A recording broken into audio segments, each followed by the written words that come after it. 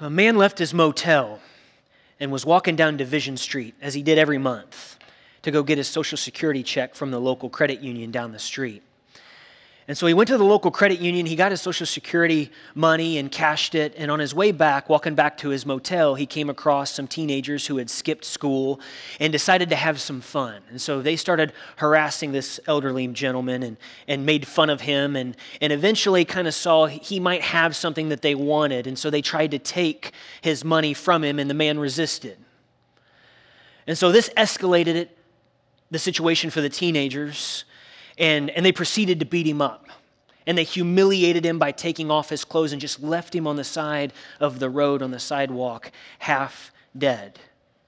And soon after this incident happened, there was a local church member who was driving by and approached and saw that this man was sprawled out on the sidewalk. And once he saw him, he changed lanes because he was late. He had a son's basketball game to go to, and he was already late. So he passed him by. And then a little while had passed, a few more minutes, and a local pastor was driving that same route on Division Street. And he's a pretty prominent pastor, one of the largest churches in the city. And he saw the man too. And when he saw the man, he passed by because he was going to the Rangers game. He had date night tonight with his wife. And so he proceeded to pass him by. A few more minutes, coming from the opposite direction, she kind of caught him at a glance out of her peripheral vision because she was coming the other way, a divorced single mother who makes her living by whatever means necessary, just thought she saw somebody, she wasn't really sure, so she pulled over to the side of the road and looked across the street and saw that it was a man. And so she walked across Division Street and proceeded to survey the scene and called 911 immediately and saw that bones were broken. And so she delicately tried to put pressure in some of the wounds and waited for the ambulance to come. And then she followed the ambulance to the hospital.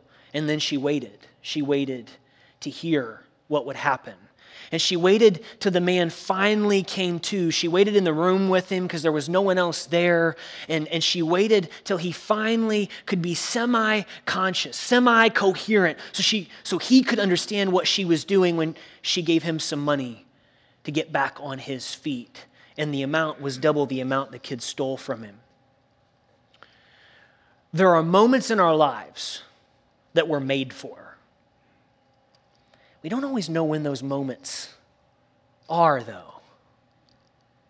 Like, I wonder if there's been moments in your life you look back with regret. Like, I wish I had dealt with that differently. I just didn't know. I didn't know the scope. I didn't know how big it would be. How do we know when we're in those moments that we're made for? Like, God has prepared us for specific times and for specific places and for specific people. And we just wish we could know ahead of time, right? Because sometimes those moments come and go and we don't know. I mean, there are those moments in our lives that we do prepare for, that we do plan for, the big interview that's coming up, the test that we have to take. We're waiting for the results of that scan, and we've run through all the scenarios in our head. There are moments in our lives that we prepare for. But a lot of times, some really significant moments happen in our lives, and they come at us all of a sudden. Are we ready?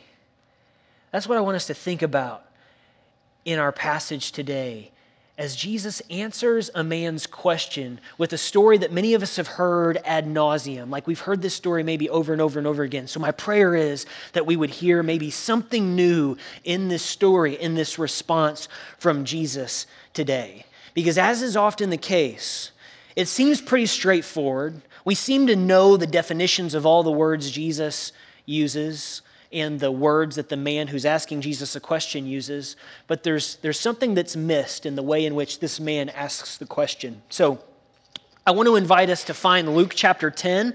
If you brought your Bibles or you want to follow along in the blue Bibles, we'll have it on the screen too. Luke chapter 10, verses 25 to 37. On one occasion, an expert in the law stood up to test Jesus. "Teacher," he asked, "what must I do to inherit eternal life?" Now, this sounds familiar. It sounds like the rich young ruler. It's not. We don't know this man's name, but it's a man who's taking his opportunity. He's taking his moment now that he's got Jesus' attention to ask him a question he's really wanted to ask Jesus, and it's to try to catch him. It's not unlike the Pharisees when the Pharisees asked Jesus a question to try to catch him in some sort of a contradiction. There's some assumptions this guy's got about the answer to this question. And now he's talking to the one everybody's been talking about, whose authority nobody's ever seen or experienced before in an actual person. He asks this question, what must I do to inherit eternal life? Not a small question. Question we kind of want to know ahead of time. Jesus responds, what is written in the law? He replied, how do you read it? How do you read it? The man answered, love the Lord your God with all your heart, with all your soul, and with all your strength, and with all your mind, and love your neighbor as yourself. You have answered correctly, Jesus replied. Do this, and you will live. So far, so good. But we don't stop there. There's one key word that the man, this expert, thinks he knows the answer to the question. And he's answered correctly, he's made the right sentence. He's put the words together. He's formulated it correctly. Jesus is like, yeah, that's it. You got this right. So go do this and you'll live. But there's this lingering suspicion in the guy that he doesn't stop. He wants to justify himself because he thinks he knows. He thinks he knows what it means, like what he just said. And he wants to justify himself to make sure like what he knows, the translation of what he just said matches with what Jesus would also say. So the man wanting to justify himself asked Jesus, and who is my neighbor? So the key word here is neighbor. In reply, Jesus said, a man was going down from Jerusalem to Jericho when he was attacked by robbers. They stripped him of his clothes, beat him, and went away, leaving him half dead. A priest happened to be going down the same road, and when he saw the man, he passed by on the other side. So too a Levite, when he came to the place and saw him, passed by on the other side. But a Samaritan, as he traveled, came where the man was. And when he saw him, he took pity on him. He went to him and bandaged his wounds, pouring on oil and wine. Then he put the man on his own donkey, brought him to an inn and took care of him. The next day he took out 2 denarii and gave them to the innkeeper. Look after him, he said, and when I return, I will reimburse you for any extra expense you may have. Which of these 3 do you think was a neighbor to the man who fell into the hands of robbers? The expert in the law replied, the one who had mercy on him. Jesus told him, go and do likewise. Now, I know the illustration that I offered in the beginning is imperfect. It doesn't match the socio-political nature of this, but in trying to get at the force with what Jesus is saying, with some sort of cultural relevance, with some sort of scenario that we can wrap our minds around, I'm trying to help us understand the force of what Jesus is saying, because many of us may know that Jews and Samaritans don't like each other, but that's a gross understatement, and it's hard to get at trying to describe like either party wasn't allowed in the territory, in the presence of the other. Like the hatred and the division ran that deep. For those of us who are aware of history in the last century, especially like getting at the horrible conflict between Catholics and Protestants in Northern Ireland, then we're getting warmer to try to understand the nature of this division and the nature of this conflict. But before we get to the Samaritan, I think what may shock us more about this story that's so familiar to us is how these 2 men, how these 2 pastors, these 2 people that are part of the religious class just passed the guy by. These are the 2 people in the story who were made for this moment. They're the ones, as this expert in the law says, how do you inherit eternal life? Love the Lord your God with all your heart, soul, mind, and strength. Love your neighbor as yourself. These are the guys that are supposed to go out of their way to help in this situation, and they pass him by. They pass him by, and they're the ones that are supposed to live out this definition. Their religion kept them more concerned with themselves, more concerned with their appearances, more concerned with a kind of ritual purity at the expense of obeying God's law to love. Their religion didn't lead them to care.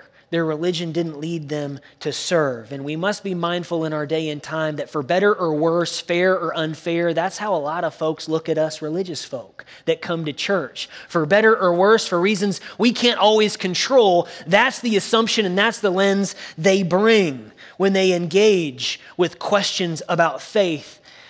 We have to be the first to acknowledge. We have to be the first to acknowledge that this place isn't about putting up false pretenses. We aren't whitewashed tombs. We aren't a hard shell with the appearance of religion without the power of the Holy Spirit. And that's the problem, I think, with these men that pass by this man that's half dead on the side of the road. But we have to acknowledge first and foremost in the spirit of St. Paul that of the sinners, of all the sinners, we're the worst. In that same spirit of St. Paul, that says we are unworthy. This is a house for the broken. This is a house for sinners. And that we, above all, know the extent at which we need God's grace. That's how we are called to live in the world. And I know this place, this congregation especially, is full of really special moments. There are many moments in the lives here represented of the ways in which you have laid down your life, where you knew the moment, and in the midst of the moment, you responded faithfully.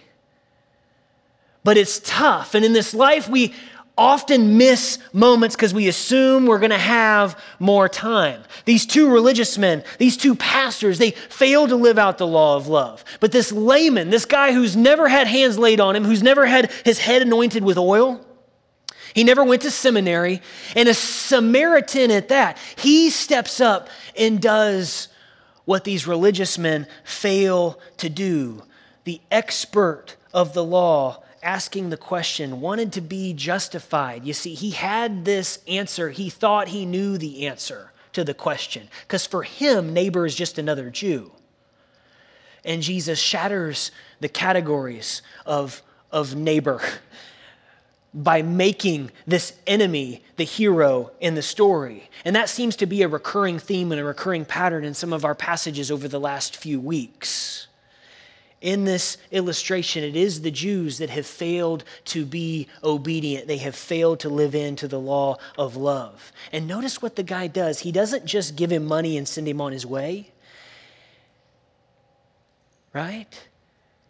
He doesn't just give him a handout, but he puts oil and wine over him. He actually cleans the guy's wounds. He bandages him. He gives him his own vehicle. He puts him on his donkey. He makes sure he gets to a hotel and then he stays. He doesn't just leave there. He makes sure he survives the night and cares for him. And he says, I'm not going to leave you abandoned. I'm going to come back. And when I come back, I'll reimburse you whatever I need to reimburse you to the innkeeper. It's a definition of really extravagant generosity. So not only is our category of neighbor just being exploded here in the midst of the first hearers of this story, but the length at which this Samaritan went to be generous is shocking. The Good Samaritan knows the moments he's made for. How? How does he know? And for us, that's the question. That's what holds us back, because we want to know, and sometimes we look back on our moments with regret, because if I only knew this time was coming, I would have done things a little bit differently. We think, like our moments, time, that we're always going to have more time, and that can lull us to sleep. We can fall asleep easily and sleepwalk through life, because there's always going to be another moment. We're always going to have more time. God's word in Psalm chapter 90, verse 12 says, teach us to number our days. Teach us to number our days that we may gain a heart of wisdom. If we're going to embrace our moments, we have to know that time is precious and our days are numbered. As Paul reminds us in 1 Thessalonians chapter 5, 1-2, now brothers and sisters, about times and about dates, we do not need to write to you. For you know very well that the day of the Lord will come like a thief in the night. On Monday, John Cox was playing golf with some buddies up in McKinney, Texas.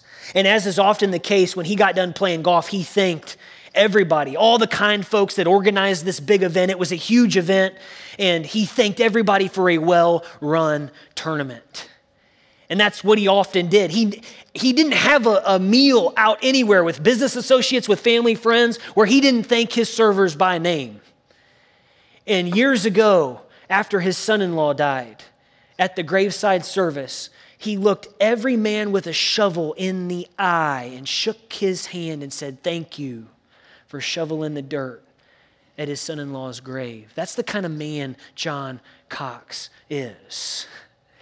And even after that, to help his daughter out, who had to deal with the VA because he was a veteran, and we all know how easy the VA is to deal with. And grief was too much, it was overwhelming. So he showed up at the VA at 6 a.m.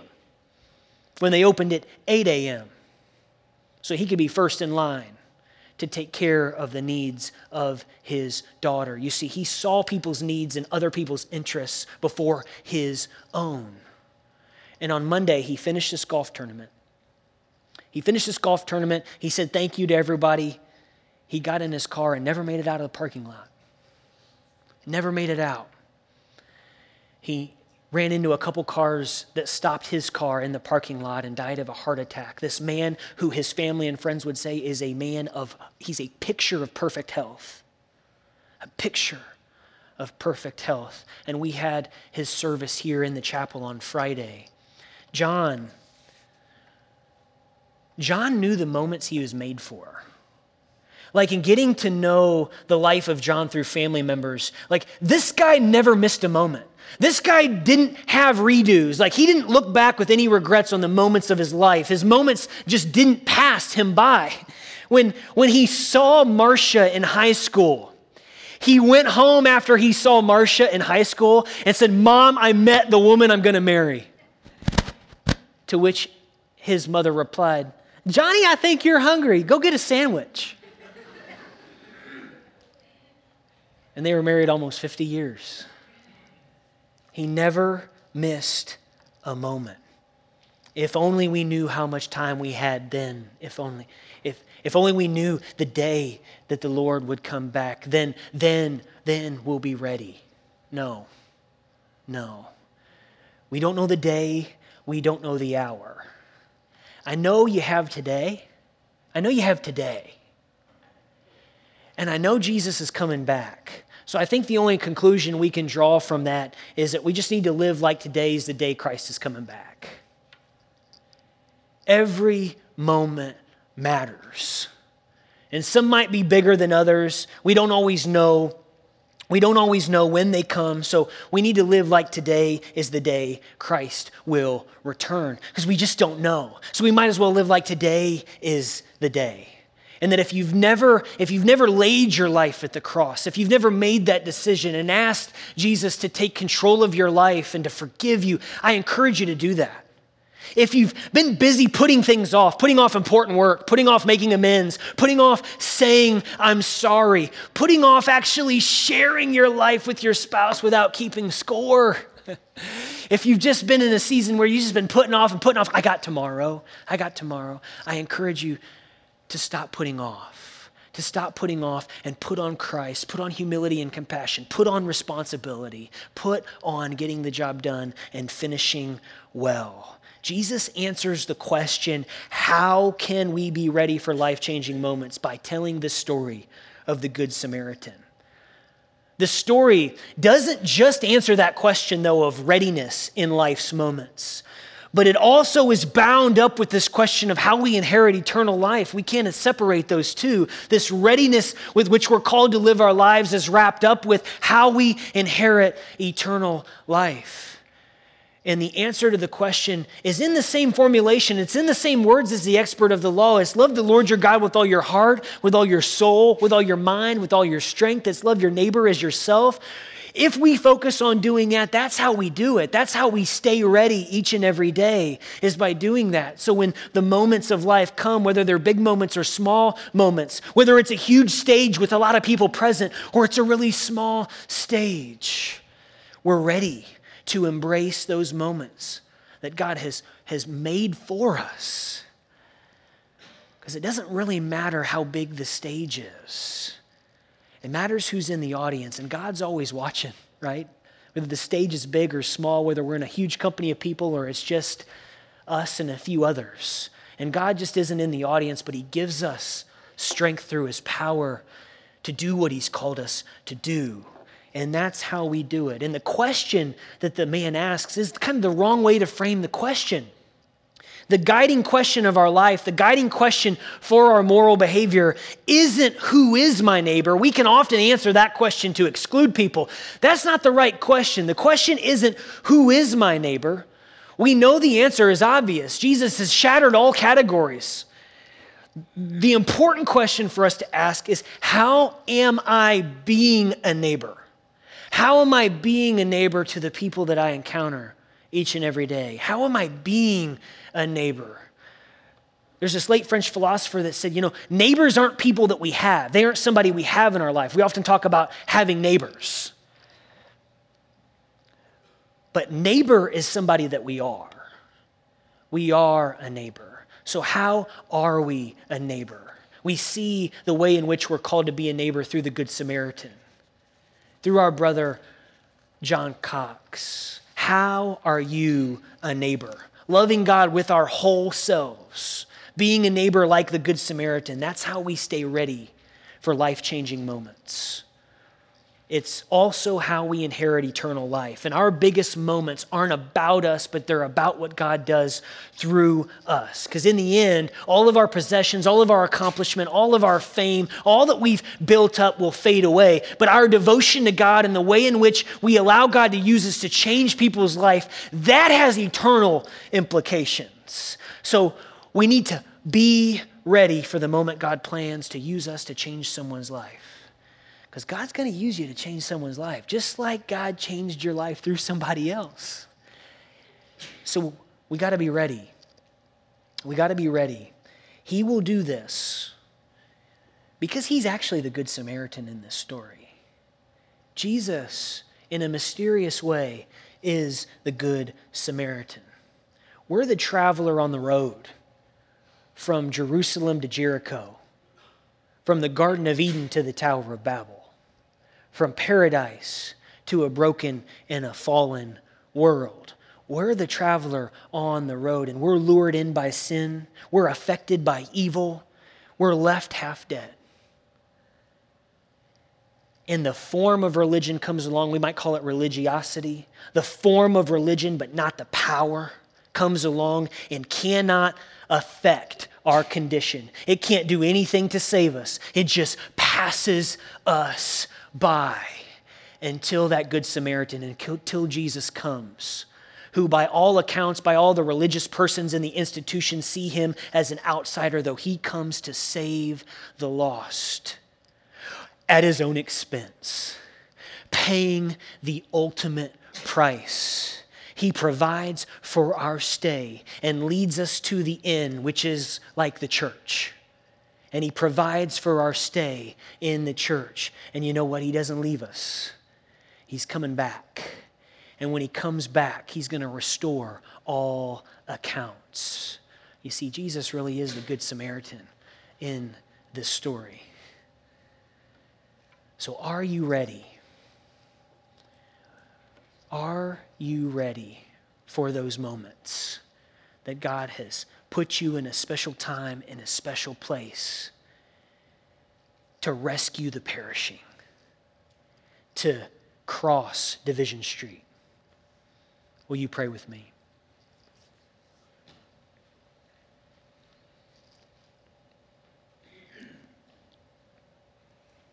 Holy God, help us not take time for granted. You have set us apart and you have called us to a special time and a special place, Lord. And so often we get distracted with all that we've got to do in life. Moments pass us by. And God, I pray I pray for each and every one of us that we would continue to put you first in all things. That you would help us understand neighbors aren't people that we have in our life. We are called to be a good neighbor to everyone we encounter. And we see that in your life, through your death, through your resurrection, Lord. So help us be good neighbors. Help us be like the Good Samaritan. One moment can make a huge difference in someone's life. We know it because we've experienced that ourselves. So help us always be present and see those who you may call us to rescue through your power and through your grace, Lord. We ask all this in the name of the Father and of the Son and of the Holy Spirit. Amen.